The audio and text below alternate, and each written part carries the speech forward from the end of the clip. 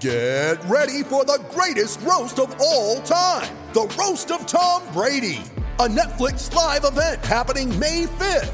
Hosted by Kevin Hart, the 7-time world champion gets his cleats held to the fire by famous friends and frenemies on an unforgettable night where everything is fair game. Tune in on May 5th at 5 p.m. Pacific time for the Roast of Tom Brady, live only on Netflix. You ready? Showtime. On May 3rd, summer starts with The Fall Guy. Let's do it later. Let's drink a spicy margarita. Make some bad decisions. Yes! Audiences are falling in love with the most entertaining film of the year. Fall Guy. Fall Guy? Fall guy. That's what the poster said. See Ryan Gosling and Emily Blunt in the movie critics say exists to make you happy. Trying to make it out? Nope. Because I don't either. It's not what I'm into right now. What are you into? Talking. Yeah. The Fall Guy. Only in theaters May 3rd. Rated PG-13. Coming to you from Classic City, the capital of the Bulldog Nation. It's time for another edition of the podcast designed for the most die-hard Georgia fans in the country. Here are your hosts, Tyler and Charlie.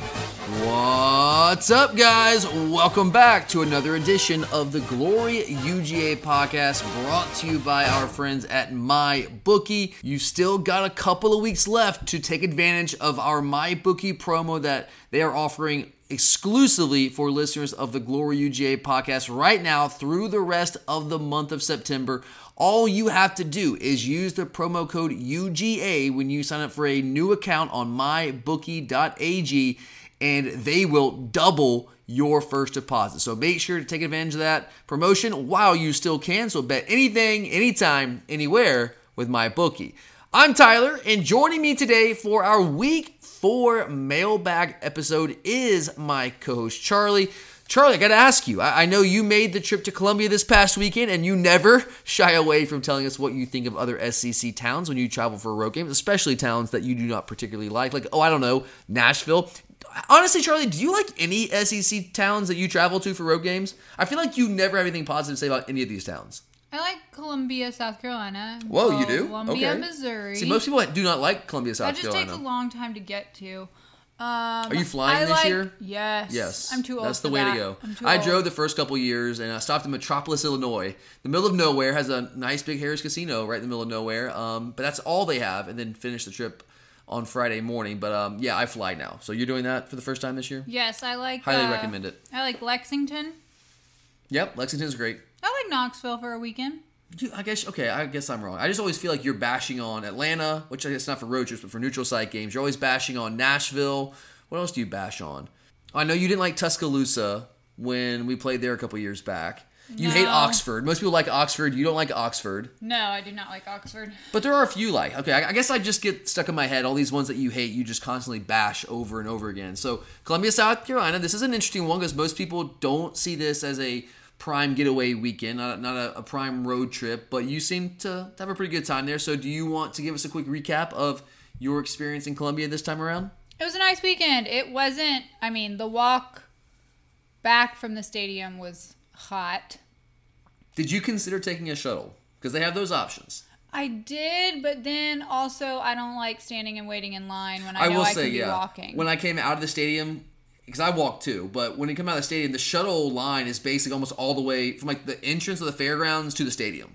And you just, either way, you're staying there in the heat, and you're just getting brutalized by the sun. Well, and then you're like shoved up next to people you don't know, and a bunch of South Carolina fans, and that's never exciting. Right. Yeah, so that's I agree. I think walking is the way to go. I don't want to park down there. I know a lot of people do that, but yeah, I walk as well. It wasn't as hot this time around. I thought it was going to be, as it always is, surface of the sun level hot. It's just there are no trees on that road.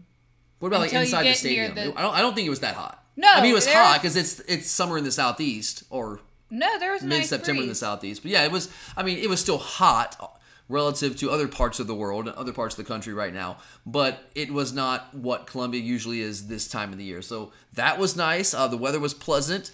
I guess pleasant is a relative term, but obviously when you destroy South Carolina the way that we did, Charlie, that adds another sense of satisfaction there. But yeah, I enjoy Columbia, South Carolina. It's not my favorite, but I'm with you. I agree that it's not near as bad as people want to make it out to be. And I get, like, we do that to rival towns, like that's just what people do.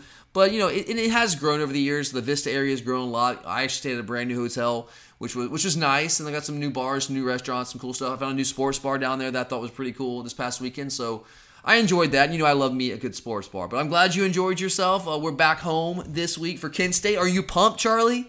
So pumped. So excited, right? That's why we're going to forego the traditional preview episode later this week, and we'll talk about Kent State a little bit, because I do have more respect for them than I do Samford, and this is the team that we should at least be aware of. So we'll do a small 10-minute preview, and then I'll have version 2.0 of my SEC power rankings. But today, Charlie, that is not what is on the agenda. We've got questions to answer. I have another awesome batch of questions sent in by all of you incredible listeners out there. So Charlie, you want to tee it up? Where are we starting today? All right, well, our big picture question of the week involves us taking a look at the rest of the 2022 schedule. Darren asks, is Tennessee now our obvious toughest game left? How does our 2022 defense stack up against them? And if it's not Tennessee, then who is it? All right, so once again, Charlie, economy of language. You reminded me right before the show. Be economical with my language here, so if I get out of hand, just reel me back in. I'm going to try. I'm working on this. I'm getting better at it, right? A little bit? Sure. I don't know. Guys, I know you can't see this. It's not a visual medium, but I can always tell when I'm going too long when Charlie's on these episodes just by looking at her face. Charlie is here in studio with me in the Classic City, and how would you describe that face, Charlie? It's not bored. It's almost like disgust. I don't think that's fair. At least impatience. You just repeat yourself sometimes. It's like an oh my god face. Numerous It's times. definitely, you have to admit, it's like an oh my god face. I mean. It is. A little eye roll here and there. Not little, big eye roll. Well, I eye roll pretty much at everything. Yeah, you tend to be an expert at that. But yeah, so I'm going to try, Charlie. I don't want the eye rolls today. That's a goal. No eye rolls from Charlie today. But all right, so is Tennessee the most obvious, toughest game left? Have you had a chance to watch Tennessee this year, Charlie? Did you watch any of that Pitt game? Or was that the week you were dead? Yeah, so you didn't watch that game. I did watch that game. Tennessee was, they were fine. They were good. They were good in that game. And I've told you guys all season long, I felt Tennessee was the clear number 2, or at least all off season long. I felt Tennessee was the clear number 2 team in the SEC East this year. In my initial power rankings a couple weeks back after week 1, I had them all the way at number 3 in the entire league. And we'll see if they stick there at number 3 after the past couple of weeks. We'll do that later on this week. But, let's just do it, Charlie. Spoiler alert, yes, I still have Tennessee up there in the top 3 right now in the SEC Power Rankings. And I don't know if that's as much to do with them as it is some of the other teams that were contenders to be in that top 3 spot, some being somewhat disappointing, like, looking at you, Texas A&M. But I think Tennessee's a good football team. They're defensively, we really don't know if they've improved that much. They played Pitt, who doesn't have a great offense. Quarterback got hurt in the second half, or got hurt late in the first half and did not play the entire second half. They still were able to put up enough points to push Tennessee to overtime, and then they played the Little Sisters of the Poor week 1 and week 3. So I don't know if you really can tell that much about how much the defense has improved. I just still don't think they have any major game changers defensively. But a lot of the same players are back. They're at least a year older, a year better. You would expect. Offensively, though, I've told you guys, this is why I have Tennessee all the way up in the top 3 of my SEC power rankings right now, is because they at the very least, have an elite unit. That offense is elite. You have Hendon Hooker at quarterback. You have a couple, not just one. Cedric Tillman is the lead guy. He's their alpha receiver, but it's not just him. You have Jalen Hyatt. You have Brew McCoy now as well. Actually had some big catches against Pitt a couple weeks back to help them win that football game. Offensively, they are dangerous. And you have, obviously, Hendon Hooker is not just a threat in the passing game, but this is a guy that's a threat to take off and pick up chunks of yards with his legs on any given play. And the way they spread you out offensively with their version, with Josh Heupel's version of the air raid, it's kind of a mix of the air raid and like the old Baylor offense with Art Briles, where they use massive wide receiver splits are almost all the way on the sideline, and they are just trying to maximize space as much as possible. That also helps in the run game because you have to spread your defense out, and there's not as many guys in the box, and you also have to declare defensively what you're doing, and they can adjust to that. So offensively, they are very, very good. They have a great scheme, and they have really, really talented players offensively. The offensive line is not dominant, but it's better than it was last year. So yes, offensively, they are that team. But in terms of are they the most difficult game left on our schedule, here's what I'll say about this. And Darren, I know I tweeted this back a little bit to you on social media, but I will admit I believe Tennessee is the toughest game left on our regular season schedule, which makes sense if I have them in the top 3 of my SEC power rankings along with Georgia and Alabama is not on our regular season schedule. Well, it would just be logical then that Tennessee, yes, would slot in as the toughest game on our schedule. They are the best team left on our schedule, in my opinion. But does that necessarily mean it's going to be the toughest game? Because that game is at home in the friendly confines of Sanford Stadium. And guys, I don't know if you checked lately, we've been pretty freaking hard to beat inside Sanford Stadium between the hedges here over the past couple of years. Tennessee will challenge us. I mean, they will give us a challenge offensively, but that certainly gives you a boost of confidence, the fact that that game is here in Athens. Kentucky is another team I think is pretty good. I thought 6-6 coming into the year, but I've been more impressed with them. I mean, I know small sample size, one tough game, and that was against Florida, and they went into the swamp and took Florida out without Chris Rodriguez, which, there's something to be said for that. And you just, God, I mean, I can't let myself forget how good of a coach Mark Stoops is. And that place can be fired up. I've been there many a time for night games. It's probably going to be a night game. Who knows? Maybe it'll be a 3:30 game, but by that time of the year, if it is, late in the game, it'll be at night. That place can get rocking, guys. That can be a tough environment to play in. And the Mississippi State, I know they just lost to LSU. That's a tough place to win on the road at night, which I guess half that game was at night. That's a tough environment. I think Mississippi State is still a good football team this year. Now, they are not as good as we are. If we play them on a neutral site, we'd beat them by 20 to 30 points. I mean, I feel confident saying that. But playing in Starkville with the cowbells clanging, that could make for an interesting game potentially with just how different they are offensively. Although I think LSU might give us a little bit of a blueprint on how to defend them. But yeah, those two games could be tricky. But neither one of those teams, in my opinion, are as good as Tennessee is. I think Tennessee is going to rock Kentucky this year. That game is in Knoxville. They beat Kentucky in Lexington last year. I think Tennessee is better this year. I don't think Kentucky is going to be as good as they were last year. So, yeah, I think Tennessee is clearly the rest of the way the best team that we face. And honestly, even though it's at home, I just think they're so much better than Kentucky and Mississippi State this year that I would say, even though it's at home, yeah, let's go ahead and go with it. I'm with you, Darren. I think Tennessee has to be the toughest game left on our regular season schedule. Okay, well, listen to this stat. Through the first 3 weeks of the regular season, Georgia has outscored its opponents 130-10. Wait, so 130-10? 130-10. So we know we've been blowing teams out, but when you hear that statistic, it's pretty impressive. It's like, wow. Right. Wow. Okay. So with that in mind, Carter wants to know, will UGA have a regular season game within 3 touchdowns this year? Oh, 3 touchdowns. Still a pretty big spread. 3 touchdowns. A single game within 3 touchdowns? I mean, Charlie, if not, we're the greatest team in the history of college football, right? I mean, yes. I'm dead serious. Like, if we beat everybody by 3 or more touchdowns, then if we end up winning the national championship, we would have to go down in history as the greatest team, at least in modern college football history. Because, I mean, I'm thinking back to some of these other teams recently that I have a lot of respect for and would put up there as, at least over the past 2-3 decades, the best teams that I've seen. Look, guys, I've only been around for 3 decades. I guess I'm in my 4th. Is that right, Charlie? Yeah, I'm in my 4th decade, which means I'm not quite 40 yet. I'm not there yet. Got a couple years left. But look, I've been, I guess, watching college football with a very close eye for, I guess the last 2 decades. I watched it when I was younger, but obviously not as closely as I do now because I had my own football games that I was playing.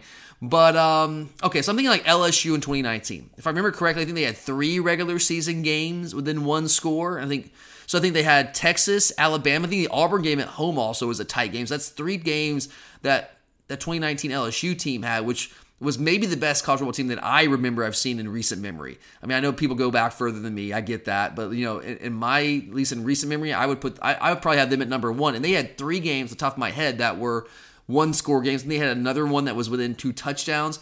Now, let me look this up real quick. Yeah, so their average margin of victory that season was, let me do the math real fast. Yeah, 48-21. So, yeah, they were blowing teams out by 4 touchdowns on average. But, and I'm checking myself here. Yep. 3 regular season games within 1 score. And that was, again, probably the best team that I've seen in past decade or 2. Then, let's see, the 2018 Clemson team. That's another team I thought was really good. They went undefeated, right? Yeah, 2 games within, they had 2 games that were within 4 points. So within a score and closer. I mean, I guess it's technically within a score, but almost within a field goal there. The 2011 Alabama team, which I thought was a really good football team, one of Bama's best teams, they lost again. They lost that 9-6 game to LSU. They got revenge for it later on. But those are 3 of the better teams I can remember in the past decade or so. And, yeah, I mean, right now, so you said 130 to 10, Charlie, right? Yeah. So check my math here. I'm not a math guy. That comes out to what, 43 to 3 on average over the first 3 games? Yeah. Check me, 43-3. Okay, so yes, we're on pace to outscore teams by an average score of 43-3, but the schedule's going to pick up. Now, I will give us some credit here and say, well, 2 of those 3 games were against FBS teams. One of them was against an SEC team, but there's context there. We've talked about this so far this season. Oregon, I think, is going to be like a 9-3, 8-4 team, but that was their first game. Kenny Dillingham, first time calling plays, a lot of new players. Dan Lenning's first time as a head coach, so there's some context there. It was in Atlanta. South Carolina is just not very good. They're gonna be hard pressed to make a bowl game this year. They had a lot of injuries there. Now we still did what we had to do, and we absolutely destroyed both those teams. We dismantled them. So there's that. But the schedule's going to pick up. Tennessee's going to be on the schedule. We have to go to Starkville. We have to go to Lexington, Florida. I mean, we're far better than Florida, but it's Jacksonville. It's a cocktail party. I mean, they're better than South Carolina. I'll give them that. So the schedule's going to get tougher. And right now, it's hard for me to pick out and point at a game and say, yeah, that's the game that's going to be within 2 scores or within a score. But it's like, if you look at history, this is what history tells us. I am a history guy, not a math guy. I'm a history guy. History tells us it's almost inevitable that we will, yes, have a game within 3 touchdowns. Now, will we have a game within 2 touchdowns? I mean, I don't know. That might be a more of an interesting question there. But I mean, also history tells us even the best teams have that one game randomly that you don't see coming that's a closer game than it probably should be within a touchdown. Like LSU back in 2019, they were so much better than that Auburn team. But that Auburn team pushed them. It was a 1-score game in Baton Rouge. So those games have a habit of showing up in college football. When you're talking about young guys, 18 to 21, 22-year-olds, and we have a lot of experience offensively. We have a lot of inexperience defensively. And you just have to think that it's almost inevitable that one of those games is going to happen here or there. I don't know what game. I don't know when it's going to happen. But again, I'm a history guy. That's what history tells us. So, yeah, Charlie, I mean, 3 touchdowns, that's a lot of points. 21 points, there's got to be a game, right? There's got to be a game that will be within 3 touchdowns. Hopefully. And maybe, hopefully. I hope not. But sometimes it get, You want to actually feel something when you're watching him, not be tuned out after halfway through the first quarter. I understand that, but there's also something to be said for just beating the hell out of a team and not having to worry about it. There's that as well. But I mean, again, I'll go back to it. If we don't have a game within 3 touchdowns this year, we will be the best team in college football if we end up closing the deal and winning the national championship. Maybe that happens. It'd be incredible, but I don't know. That's not what history tells us right now. Short enough for you, Charlie? Economical enough? Getting there. I didn't get an eye roll. I have not gotten an eye roll yet, so there's that. It's still early in the show. Fair enough. But while we have a second here, Charlie, let's go ahead and tell all of our listeners out there once again about MyBookie. You guys have heard us talking about this for a couple of weeks now. MyBookie, yes, they are a new sponsor, but MyBookie has been my sports book of choice for years now, guys. And I have tried out literally every single sports book you can out there, and they're all fine, I guess, but MyBookie is hands down the one to go with. I mean, you've got the easiest deposit options, you've got the quickest, easiest, most painless payouts. You have the best lines that you can work with, the best betting options, whether it's parlays, whether it's props, whether it's future bets, whatever you want, MyBookie has that option for you. They have great customer service. I've never really had any issues whatsoever, but their customer service, if you look at all the ratings out there, is top notch among all these sports books. So do yourself a favor, get in on the action while you can. Charlie and I are doing our best to give you winners each and every week on our picks episode. And through 3 weeks, Charlie, we have to, look, I don't want to brag. Got to pat ourselves on the back a little bit. We're having a pretty good start to the season. I did real well last week. You had a hell of a week. I haven't counted up all the numbers yet, but did you even miss a game? I missed 2. You missed 2? 2. I'm going to have to double check you on that, but I feel like that's right. One of them was the parlay, I believe. So really only So you missed 1 against the spread? That's insane, Charlie. So guys, we are giving you winners every week, and I want you to be able to put some money in your pocket, and the best way to do that is by signing up with a new MyBookie account. All you have to do is go to mybookie.ag, sign up for a brand new account, plug in the promo code UGA, and whatever you deposit for that initial deposit, they will instantly double it, and you have that money to play with and use our bets, make your own bets, whatever works for you guys, and make yourself some money. Put that college football knowledge to the test this year, because you can bet anything, anywhere, anytime with MyBookie. When you need mealtime inspiration, it's worth shopping Kroger, where you'll find over 30,000 mouth-watering choices that excite your inner foodie. And no matter what tasty choice you make, you'll enjoy our everyday low prices, plus extra ways to save, like digital coupons worth over $600 each week. You can also save up to $1 off per gallon at the pump with fuel points. More savings and more inspiring flavors make shopping Kroger worth it every time. Kroger, fresh for everyone. Fuel restrictions apply.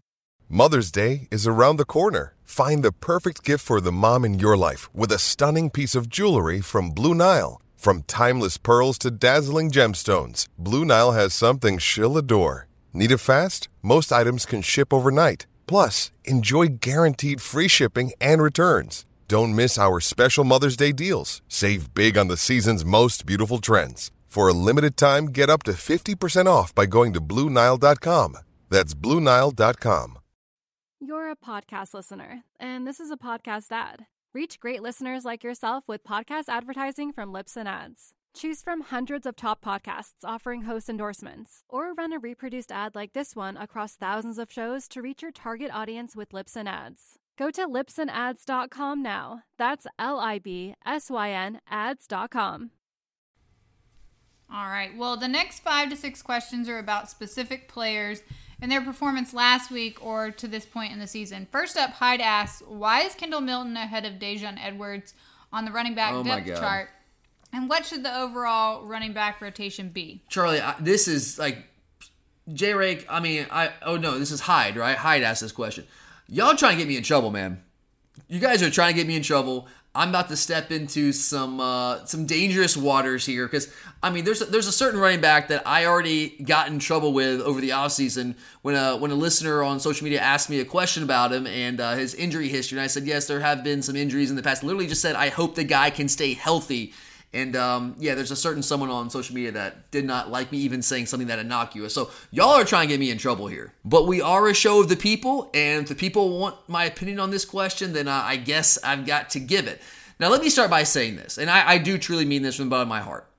We are lucky to have all of these running backs on our roster. They are all very good football players. This is a great problem to have. This is not like we're struggling to find a running back that can help us. They can all help us, and they all have helped us, and they all will continue to help us. I think right now, yes, you got to say that Kenny McIntosh is the number one guy, especially what he's able to do out of the backfield in the passing game with what our offense is doing this year and how we're structuring our offense this year. And then I know the question becomes, what do we do with that number 2 running back? And this is not an uncommon question. I got something similar to this same question probably 10 plus times within the past couple of days since the South Carolina game. And I had a couple questions even going back to last week. But we got to address it here. I was trying to put this off because I didn't want to get myself in trouble. But I'm just going to be honest with you guys here. I see where you're coming from. I think Kendall Milton's a really good football player, and I am rooting for Kendall Milton. We are lucky to have him. He's a great leader on this team, a great young man, and a really talented football player. But he has had some injuries that he's had to deal with over the past couple of years, and that's really unfortunate. That's not his fault. This guy works as hard as anybody out there. It's not his fault. But he had the hamstring injury in fall camp, and I think that did set him back some. And I don't know if Kendall is completely 100% healthy right now. He just looks like, I don't think hesitant is the right word, but he doesn't look like he's full speed. He doesn't look like he is as explosive as I've seen him be in the past. He's a big physical guy, and he does run hard, but he doesn't run violently. At least he hasn't been so far this year. And for a guy that size, I think you want to see him run with more violence. I'll give you an example. The guy that comes to mind that's playing right now when I say run violently is Mohamed Ibrahim from Minnesota. If you guys have ever watched this guy play, he missed most of last year after week 1. I think he actually got hurt week 1 with an Achilles tear. But I've always loved watching this guy play because he plays with absolute reckless abandon. He runs hard, but he also runs violently. Like a Marshawn Lynch guy, or let's go back a little deeper, like a Marion Barber type guy who's played for Minnesota actually and played for the Dallas Cowboys. And I don't know that Kendall runs, at least right now, if he's running violently. He's got the size, he's got the ability to be that kind of runner, he's just not running like that right now. Daijun Edwards is not as big as Kendall, but I think he runs more violently than Kendall does. I really do. And now Kendall's a big back with awesome feet that doesn't have elite top-end speed. But that doesn't mean he's not a good back. He's still a really good back. And to me, honestly, short area quickness, footwork, to me is more important than top-end speed in a running back. But Daijun Edwards, I do think, and Curtis and I were talking about this guy in the offseason, we were like, hey man, just like watch out for this guy. Like he's a guy that's going to get some snaps this year that you haven't really seen much from. You really haven't seen anything from him outside of like garbage time in the past couple years. but I liked what I had seen from him, and I actually liked what I saw from him in Colquitt County a couple years back. But he's a guy that's just worked really hard. He was a late take a couple years back, the whole Zach Evans saga, and we were late on Tank Bigsby because we went after Evans, and it was too late to get back in on him. And so that's how Daijun Edwards got an offer. And he's just come in. He's worked really hard. He's a kind of a quiet, introverted guy, but he just does what everyone asks him to do. And I love the way he runs. I think he's also a really good short area runner. I think he might be the shiftiest of all of our running backs. He's just not as big as the other guys. But I'm happy to see him have some success and get some opportunities to carry the football. And then you've also got, of course, Branson Robinson, the big 5-star freshman coming in this year, who's not seen as many carries. He's kind of like that fourth guy in the rotation right now that's coming in when the game is already out of hand. But to be quite honest with you, I love what I've seen from this guy. I mean, the skill set is there.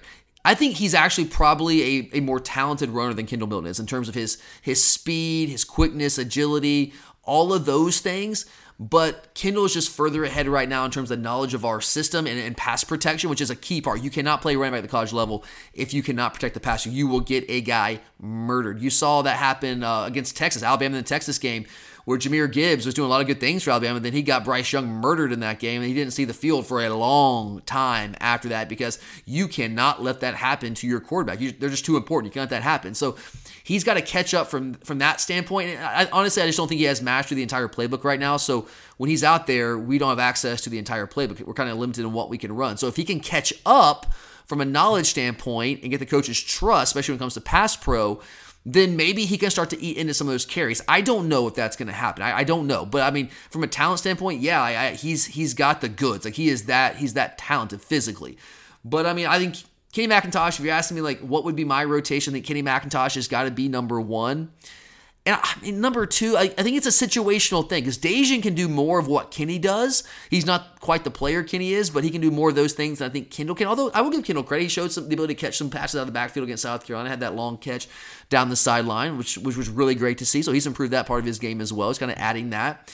But I mean, Kendall fits a role for us for sure. Short yardage, just by virtue of how big he is and how powerful he can be, he's the best option in those situations, whether it's the goal line with short yardage there. We just want to like drive the pile. He's that guy. But I do like what Daijun brings to the table in terms of his ability to make somebody miss in the hole, make somebody miss in space, what he can do out of the backfield. So I don't know. It's a tough question. I honestly, I'd probably go Daijun number two. But I mean, right now, the thing is that Kendall is a complement to what Kenny does for us. Daijun is closer to what Kenny does for us. He's not the complement, right? He doesn't do things that differently than what Kenny McIntosh gives us. So I think that's why you probably see Kendall Milton come in as the second guy. It doesn't necessarily mean he's the second best back on the team, but that's the role that he fits, and that's an important role. We need that, and we're lucky to have a guy like Kendall Milton on the roster to be able to help us there. So Charlie, did I step around that delicately enough without getting myself in trouble? I also answering the question objectively?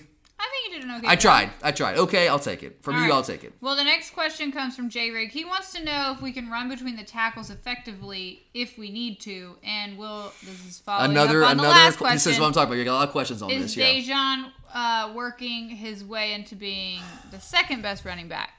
I mean, yes, I will say right now in terms of if you factor in skill set and knowledge of the offense and what we can run with him in the game, I would say that Daijun Edwards is our second best running back right now. Yes. Doesn't necessarily mean he's the second most physically gifted, but you factor it all in. I will go there. I will say that. Yeah, I'm just trying to be objective here. Love all the guys, but that's kind of how I see it right now. I'm with you guys there. But can we run between the tackles effectively if we need to? I think the answer is yes. And you have to define what effectively means, okay? We need operational definitions here. What does effectiveness mean? It's kind of what I was saying on the recap show earlier this week. Also, I think I said this last week. We don't have to be dominant running the football. That would be awesome if we were. And I know that as Georgia fans, we are conditioned to seeing that, and we're not seeing that right now. But all we need to do is be effective enough to force defenses to react aggressively to our run action, because that opens up everything else. And so far, through 3 games, teams are still defending us like we are the old Georgia offense. When they see run action, it's almost like we're conditioned to look for it. Other teams, other coaches, they're conditioned. Other players also are conditioned for the same things too. When they see us go run action, they are triggering hard against that run action. That's opening up a lot of things for us in the passing game. But look, we're gonna face some teams that we're gonna have to actually be able to run the football more consistently between the tackles. And I will admit, like, a lot of our rush yards, maybe you think back to Saturday, Stetson had a couple rush yards there, had a couple big rushing plays. You had Brock Bowers with that first reverse touchdown. We had one to Lad McConkey that went for a first down. It's about, 12, 13 yards on that play. So they weren't all like between the tackles. So if you're looking for a potential flaw in this Georgia team or questions for this Georgia team, I think it's fair to say that is a question that we still need to answer because we haven't done that with any sort of consistency. And look, we are, we're rushing the ball for about 5 yards a carry right now, which, hey man, that's really good. That if we can keep that up all year long, that's good. Now, what we're not seeing, though, I think this is where some of the frustration is, we're not seeing some of those chunk yardage plays on the ground, between the tackles. And that's some of the things, like go back to like the years with Chubb and Sony and DeAndre Swift early in his career, we were seeing more of those chunk plays. And one of the issues with that, I mentioned this before the past couple weeks, is I think our offensive line is very good. We're very talented, but we need to do a better job of working up to the second level and actually blocking someone when we get to the second level. There's too many instances where, our guys work up to the second level, like we'll rub off of a block, but we are just kind of standing there looking around aimlessly and not actually hitting anyone. So we just got to do a better job of, number one, working the second level, and then number two, once we work to the second level, actually find someone to hit, at least get in their way, because that's what it's going to take. Because right now, our perimeter blockers are blocking their tails off. They are killing it out there. We just got to do a better job getting the second level in the offensive line, and if we can start to do that, which I think we can, that's something that you can fix pretty quickly. It's not a talent issue. It's just, hey, get this done.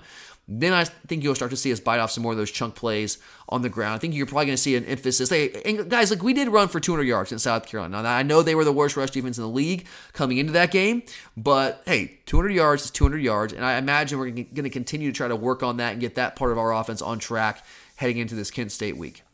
Okay, well, on Saturday, Brock Bowers took it upon himself to remind the college football consuming public that he is still very much one of the best players in all of college football.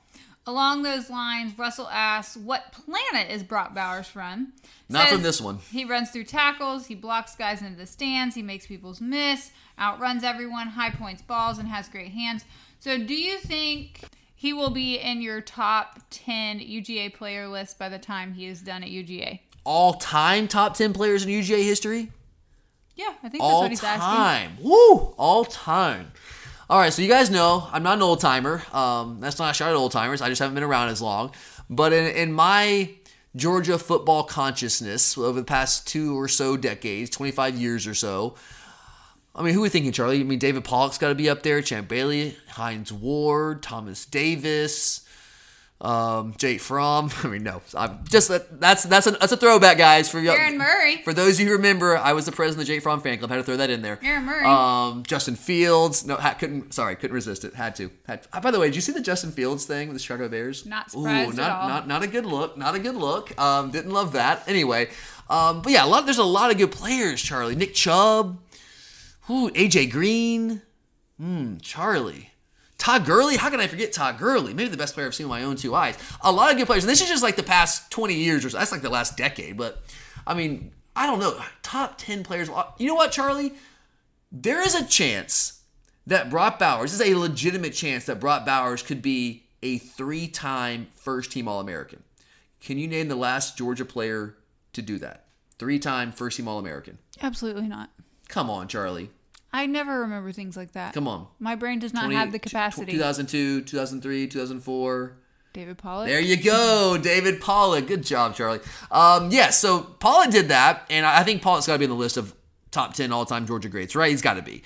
And so if Brock does that, if he becomes the most recent player in our program's history to be a 3-time first-team All-American, and that is very, very much within reach for Brock. I mean, we'll see. We'll see how much he continues to get the ball. But, it's almost like after the first 2 weeks, we came in the South Carolina game, we were like, look, this guy is incredible. And we want to get him the football. Number one, because it helps our team. But also, we want people to remember how good this guy is. And if he continues to get the ball that way, and I said on the recap show, he's still the guy, I think, if we need a play, if it's crunch time, and we haven't had crunch time yet this season, but it's coming at some point, if we get to that point and we need to play, he's still the guy that we are going to. Because, Russell, you said it correctly, man. You didn't miss it. That's a great breakdown. He blocks guys in the stands. He was a willing blocker last year, was a work in progress. This year, he's just killing people. He can make people miss in the open space. You cannot bring this guy down with one guy in the open field. You simply cannot. He outruns people, high points balls, great hands, breaks tackles. He's got everything you could possibly want in a tight end. Hell, any player in college football. So if he can continue on that trend, and he becomes a 3-time All-American, first-team All-American, I think absolutely you have to have Brock Bowers in your top 10 UGA players of all time. Now, we need to see that, though. I mean, he's trending in that direction, Charlie, but let's just see how the career plays out. I hate to put that on somebody before their career plays out, but let's revisit this in a year and a half. He's a guy that's 3 and out. He's done. But I'm certainly not closing the door on that. I think he absolutely has a chance to. We'll just see. If he can win a Mackey Award on top of that, then yeah, I'll be 100% he has a chance to do that, for sure. I would not close the door on that whatsoever. But let's revisit that in about a year and a half. Okay, well, along with Michael Williams, Malachi Starks is the true freshman making the biggest impact for the Dogs so far this season. James is taking a step further by asking, will Malachi Starks be the best safety to ever play at UGA? Oh, here we go again with another best ever. Top 10. This is not top 10. Best safety ever? Correct. In Georgia history. Dear God, Charlie, we got a long list of great safeties. I mean, you go Thomas Davis, who I know played linebacker in the NFL, but he was a safety for us. Greg Blue, Sean Jones. Used to love me some Sean Jones. Jermaine Phillips, Jake Scott. I mean, hey, I'm not an old-timer. I know that name. Jake Scott. Didn't watch him play, but I know the name. So, I mean, Charlie, that's just on the top of my head there. So is he going to be better than all of those guys? I mean, dear God, those are high expectations. That's a lot to put on this guy. But, I mean, what we've seen from him to this point, being as good as he has been this early in his career, along with his physical profile, what he brings to the table from an athleticism standpoint, it's not out of the question. And he's also a guy that everything you hear about him, he's just one of those guys, kind of like Michael Williams, that, yes, insanely talented, but an incredibly hard worker. He's got that work ethic. He's coachable, all those things that you like to hear about your most talented players, because that's what equals greatness. When you have the talent, plus you have those work skills, that is when you have a really talented player that becomes a great player. And I think Malachi Starks is made of the right stuff. So it's kind of like with Brock. I'm not going to write him off, but I can't sit here with a straight face right now, Charlie, and say through 3 games that he's going to be better than Thomas Davis or Sean Jones or Jake Scott. I just can't go there yet. I'm open to it potentially happening. I'm not going to shut the door. But, I mean, we're talking about some all-time great players, man. I mean, Thomas Davis, dude, come on. I don't know. I hope so, because that'd be incredible for us. But I can't quite go there yet. It's just too small of a sample size. I need to see more. But if you factor in what he's done so far, this early in his career, I don't think it's crazy to at least suggest or ask the question. But I guess here's what I will say. Here's what I will give Malachi Starks. Again, very, very small sample size. But through 3 games, I would feel a lot more comfortable at least saying this. I think that he can end up being the best cover safety that we've ever had. He's already showing signs of that. I mean, that interception that he had on Saturday against South Carolina, to me, was honestly more impressive than what we saw from him in that interception against Oregon. The play against Oregon was just, yes, he had to be in the right spot. He was there, but he just made an incredible physical play. That was just an incredible show of athleticism and physical ability, which is impressive in and of itself, and that's impressive enough. But you kind of knew that's what Malachi Starks had in him coming into this season. I had no questions about his athletic ability. I knew what that guy was made up of physically. What I had questions about was he ready to be trusted in the back end in terms of coverage responsibilities, coverage skill sets, all of those things. And that interception against South Carolina was a thing of beauty. That play was pretty clearly, I'm not in the South Carolina offensive meeting rooms, but just from my novice eye, it seemed pretty clear to me that play was designed to try to pick on him, try to get a play early in the game to respond to our first touchdown when the crowd was still kind of in it, get back in this game, and do so by taking advantage of a talented but still very young, inexperienced safety. What they did on that play is they had the inline tight end basically run a go route up the sideline, and then they tried to follow the running back. They did a play fake to the running back and had him kind of follow behind the tight end, basically along the same track up the sideline. Starks, at the snap, had rotated essentially almost down into the box, and he had man coverage responsibility for that running back. So number one, you would think a true freshman safety would bite on that play action run fake and be a step or two behind the guy that he has in man coverage responsibilities, and should be an easy touchdown for South Carolina. At the very least, a big chunk play for them early in the game to get that crowd, to keep the crowd into it, and to get them back into that game and try to put a score up on the board to match our first score of the game. But no, Starks read that clearly from the get-go. He was in phase the entire time. He was comfortable, confident, poised. It's almost as if he knew what was coming. He'd seen that on tape.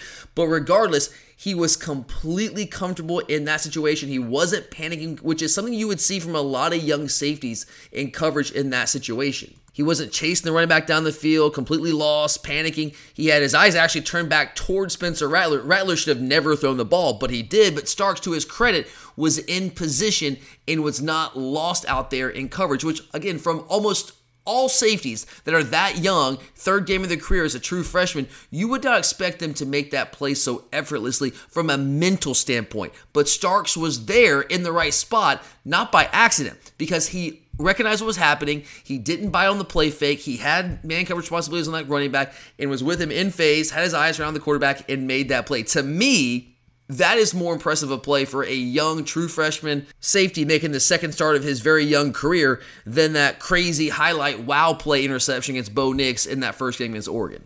So I don't know if I can go all the way there yet and say right now through 3 games he's going to be the best safety in our program's history. It's possible. It's certainly possible. But I think I might be ready to say he's already showing that he has the potential to be the best cover safety that we've ever had in our program. Okay, Ben wants to know what your thoughts are on the young players, specifically the inside linebackers. Oh, man. Look, most of these guys that are playing right now, at least playing meaningful snaps for us. I mean, you mentioned Malachi Starks, you're talking about Mykel Williams, a guy like Dylan Bell offensively. These guys are further ahead than I thought they would be at this point. And I told you guys, I thought Mykel Williams was the guy that was going to be that dude, like that Brock Bowers type impact for us this year. And with Malachi Starks being a close second, I picked Mykel Williams. I thought he had more of an opportunity to jump in there and play when we missed Trayvon Walker. And lo and behold, he is starting. Although he didn't start against South Carolina, but he was in like the second play. I want to say I think it was just a package deal in that game against South Carolina. But those guys are. I mean, I did have high expectations, but they're playing at a level and they're playing more consistently than I thought they would. You're not seeing the bust for them the way that I thought that you would. If we're talking about true freshmen here, now if you're talking about young players you want to throw in like redshirt freshmen or sophomores who played a little bit last year but didn't play a ton, guys like Smile Mondon and Pop Dumas Johnson, like those kind of guys, I mean, Tyrion Ingram Dawkins, those guys are also exceeding my expectations. I had higher expectations for them coming to this year because they had been in the system for a year, but I mean, they're playing better than I even thought they would, and I thought they would play pretty well. So, yeah, I mean, those guys are exceeding my expectations. They're further ahead than where I thought they would be. But here's what I love the most about all these guys. Every single one of them. If you watch these games, go back and watch each of these first 3 games, Oregon, Samford, and then South Carolina, in that order, you will clearly see these guys make mistakes, but learn from those mistakes. And in the very next game, fix those mistakes. Not do the things that hurt us when they made those mistakes in the previous game. That is what you love to see. And that speaks to coachability. That speaks to work ethic. That speaks to modesty and the fact they humbled themselves and realized, hey, I got to improve. I've got to get better. And that's what you love to see. That's what our culture is built on, that you are a work in progress. You got to work. You got to improve. You got to get better. You got to grind, all those things. I think all of those players are embodying that, and they're improving and getting better each and every week. And that is a scary thought when you consider how dominant that we have been through these first 3 weeks. Okay, Nick would like to know, is MJ Sherman a bust at this point? I mean, this is a fair question because he hasn't made the type of impact that we thought he would. But I don't like to rag on our guys. I really don't. But like the word bust, I don't love that word. And I get where you're coming from here. He was a highly recruited guy. At one point in his high school career, he was a 5-star, got hurt, and then late in his cycle, got dropped to a high 4-star, but still a highly recruited guy, highly touted, highly thought of. And he has not had that impact as an outside linebacker, edge rusher that we were hoping that he would. And I think one of the things that hurts MJ, and because I've heard people do this, is the comparison. Because in that cycle, we took MJ Sherman over a guy, Charlie, I think you might have heard of him. His name's Will Anderson. Ring a bell? Yeah. Yes. Will Anderson was also from the state of... Well, Will Anderson actually was from Georgia. MJ is not from Georgia. He's from like the D.C. area, the DMV area. And we took him, and I get like he was a highly touted guy. I liked his film before the injury. He got that injury, and I don't know if he's ever been the same guy.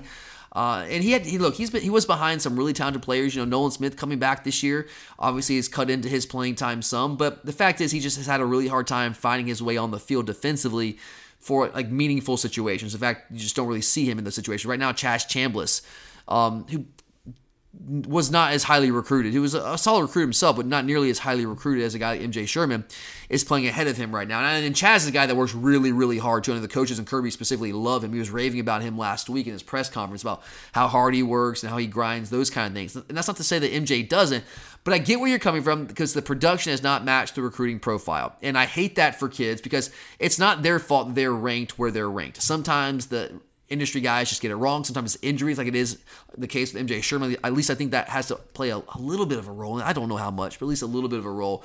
But I mean, yeah, like he hasn't had the impact that we all thought and hoped that he would. But I'll give MJ this. He has not transferred. He has not been a malcontent. He's not been a locker room cancer.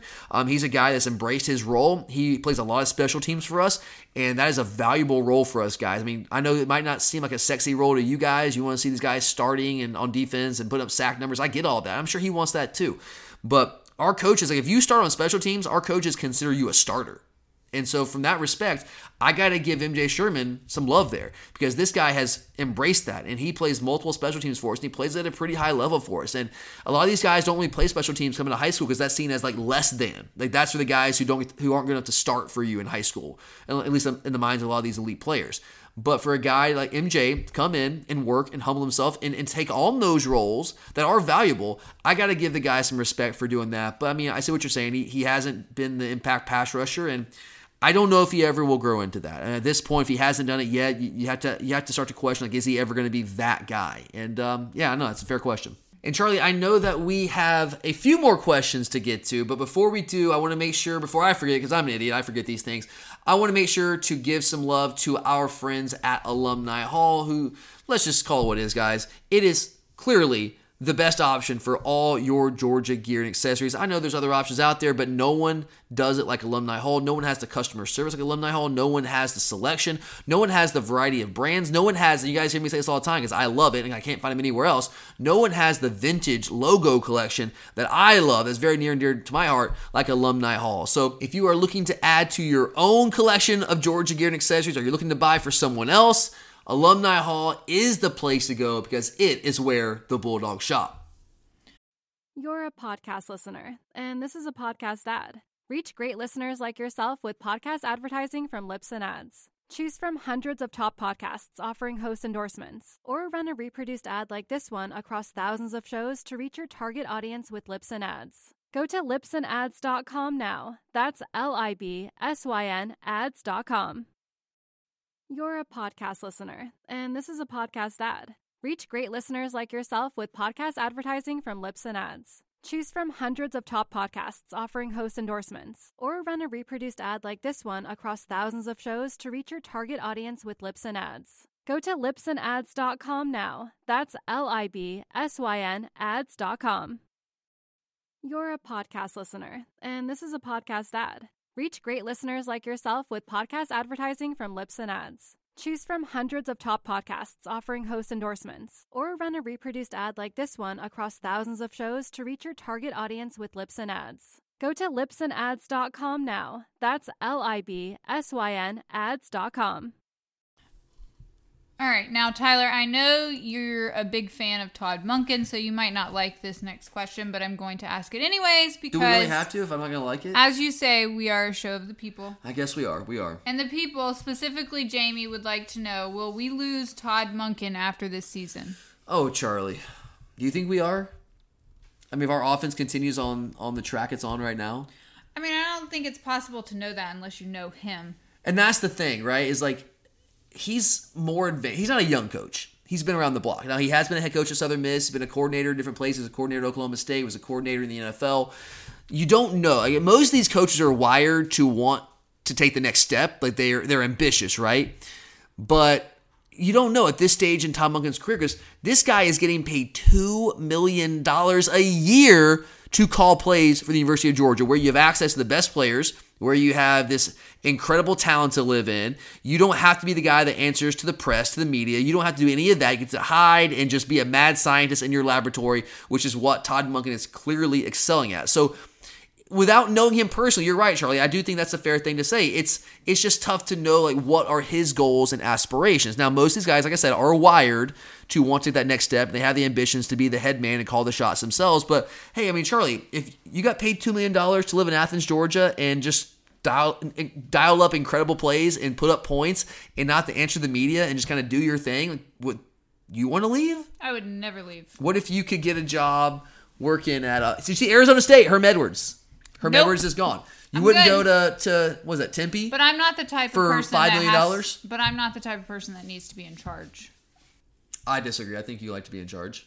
You're kind of like But he is in charge of the offense. That's true. There's that. And $2 million. Some people don't need to have the head coach job to be happy. And again, at this stage in his career, does he want the stress, the added stress, and the added responsibility of being the head man? You know, like I don't know. I can see a world where he's happy here, and I can consistently get the best players. It's okay to not always It's okay to not always climb the ladder, even though other people are. Sometimes just be happy with happy. Don't mess with happy, right? I had to learn that lesson in my life, and maybe Todd Monken has learned that in his. I don't know, and maybe I am just talking myself in circles, trying to talk myself into this, Charlie. But here's what I'll say about Todd Monken, though. You know, last year, crazily, he wasn't really on the radar. Like, no one was really talking about him nationally because there was this perception of our offense as like antiquated and not dynamic, which is along for the ride with our defense, which I have refuted for a year plus now because our offensive numbers were elite last year. We just didn't run as many plays, which is fine, whatever. But now with what our offense is doing this year, and really the way that we're doing, because we're actually throwing the ball now, which now we're not perceived as being antiquated.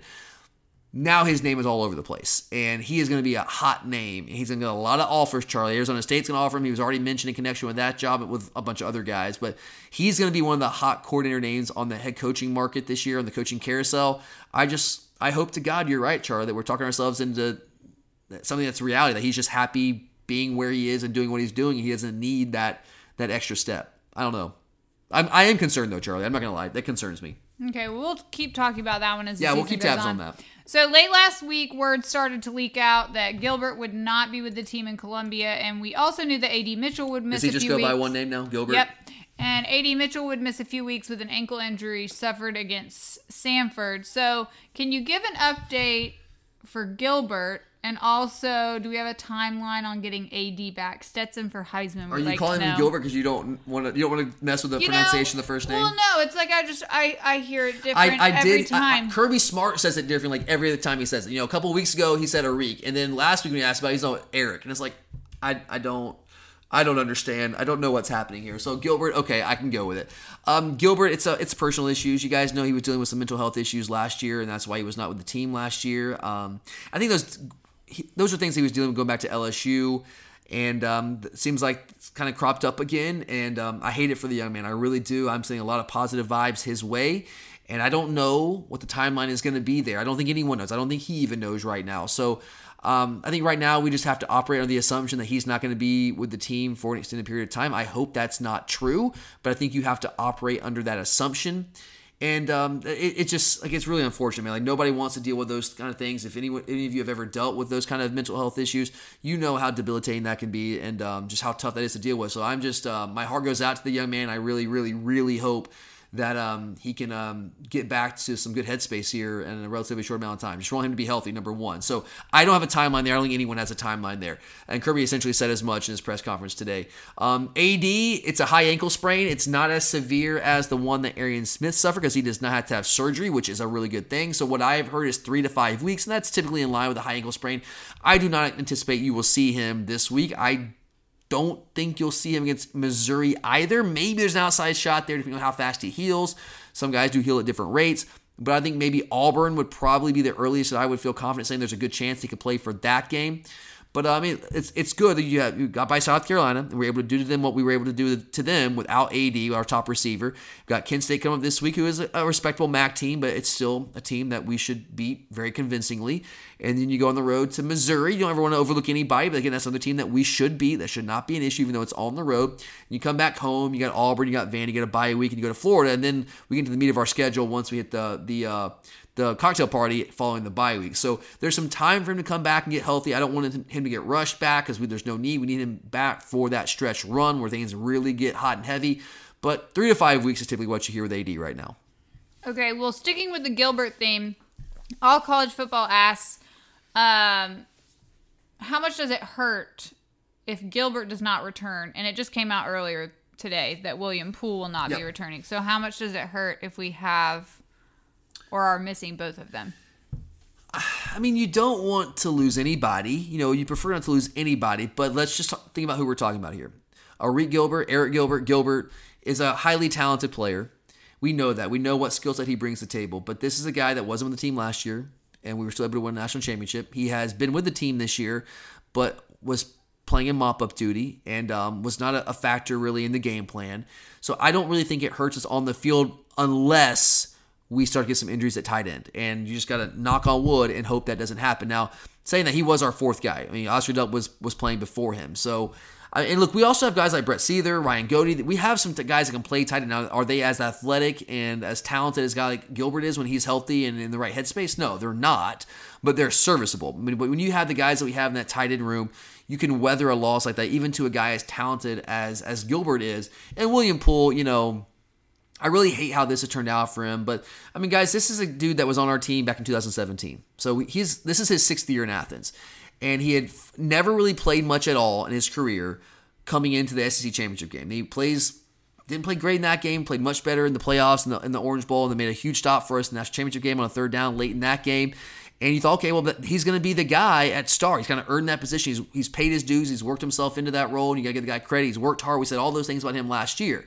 But then Javon Bullard, in the preseason, especially in fall camp, made a move. And Javon Bullard took that spot. And Javon Bullard is a young guy. Javon Bullard is a second-year player. And so William Poole, if your guy's in his 6th year on campus and you thought you had that spot locked down, you'd finally kind of risen to the top there after all those years, risen to the mountaintop, and you had that position, then now you lose, you have it taken from you there. That's a tough pill to swallow. And then you've got like Tyke Smith's back healthy.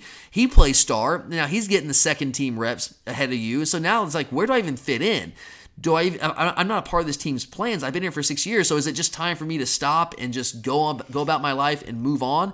And I think that's where he is right now. So I have no ill will towards William Poole. He's been around for a long time, has worked his butt off, has always been a really good teammate, been a great representative of the University of Georgia, and I wish him the absolute best moving forward. But does it hurt us on the field? Just like with Gilbert, barring a crazy spate of injuries, it's not really going to impact us there because we're just not using him right now at this point, Charlie. That's just the simple fact.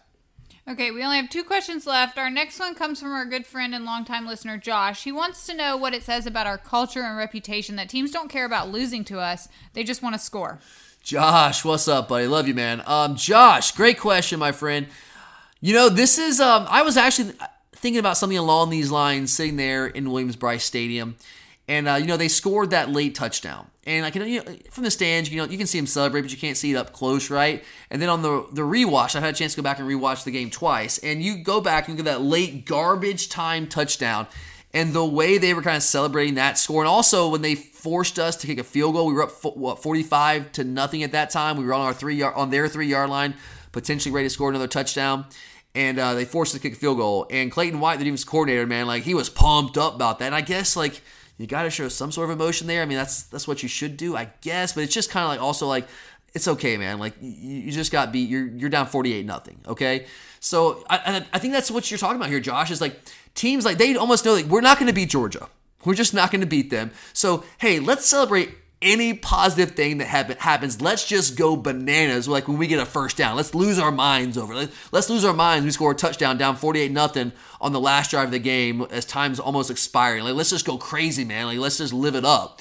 And I think you're exactly right, Josh. That speaks to where we are culturally and reputation-wise. And I think what it says more than anything, Josh, is that we have now ascended. If we didn't already know it now, if it wasn't announced clearly with our national championship win last year, that we have ascended to truly elite status in college football. We are viewed on that level now. I know we haven't done it for as long as Alabama has done it, but right now, the current state of college football, we're starting to be viewed in those terms. And that's been a lifelong dream of mine, Charlie. I'm about to tear up here. It's been a lifelong dream of mine, and we are there. I told you guys when we hired Kirby Smart, after I kind of got over the heartbreak of Mark Richt having to move on, that I felt like we were going to build a dog dynasty here. And it didn't happen right away, but I think we might be in the midst of doing that. And again, this is everything I ever dreamed of, and I just hope that we can continue to carry this on and we don't trip up somewhere along the way this year, and we can just live it up for the next however many years, Charlie. All right. Well, we always like to end these shows with a fun question, which today comes from UGA Fan Forever. Would like to know, who's your favorite UGA player ever? Ever? Favorite? I mean, Charlie, this is easy for me. I'm gonna hold off on mine. Who's your favorite player of all time? Nick Chubb. God, you stole it. I knew you were gonna say that. I knew you were gonna steal it. All right, yeah, it's Nick Chubb. Look, I have a lot of favorite players, a lot of guys that I love. I mean, I was a big David Pollack guy. I love me some Malcolm Mitchell. I heard Malcolm speak when he was at UGA, and you guys, some of you probably know his story, but he was borderline illiterate when he came to Georgia, coming out of Valdosta, and he tells a story about when he was in the grocery store, and it was a while ago, so I don't remember it like verbatim, but it just kind of stuck out to me. And the story was, he got to campus, and he goes to Kroger, and he's on his own grocery shopping for the very first time, and he looks at the can, and I can't remember exactly, was he trying to buy, I forget exactly what he was trying to buy, but he ends up buying, it's applesauce. There was something to do with apples what he wanted, but it was like applesauce, and he did not want applesauce. And he's like, I couldn't read the label. And that's when I realized, I gotta do something about this. I gotta fix this. And so obviously famously he joins the book club and whatnot. But if you ever had a chance to hear the guy speak, you probably know what I'm talking about. But if you haven't, if you get a chance, take him up on that, because he's got quite the story, man. Just a fantastic young man. So once I heard that story, I was always a Malcolm Mitchell fan, but after I heard that, that was my guy. Loved him. As a kid, I loved Champ Bailey, loved Hines Ward. I was in high school when Mark Richt took over, so the early years of Mark Richt with David Pollack, David Green, Thomas Davis, Greg Blue, all those guys. Those were big-time players for me. I love Todd Gurley. Recently, obviously, Jordan Davis, Nakobe Dean, those guys have got to be in the picture somewhere. Stetson, how can you not love Stetson Bennett and that story of what this guy has been able to do, help deliver our first national title in over 40 years. But Nick, the combination of talent and just the personality, the work ethic, the persona, the mystique of Nick Chubb, you can't pass it. I love that guy. And Sony, I love Sony as well. Both those guys coming back the way they did, absolutely love them. But Nick's got to be at the top of the list for me. But there's a lot of good options there. But Chubb is my guy. All right, Charlie, that's it. That's it for this week. All right, guys, always appreciate it. Don't ever be a stranger. If you have never sent us a question, don't be a stranger. Send them in. The more the merrier. We want to give you guys a voice on this show. That's why we do these mailbag episodes each and every week. So send them on in, and we'll cover them here on the podcast. But thank you guys for being here. For Charlie, I'm Tyler, and as always, go Dogs!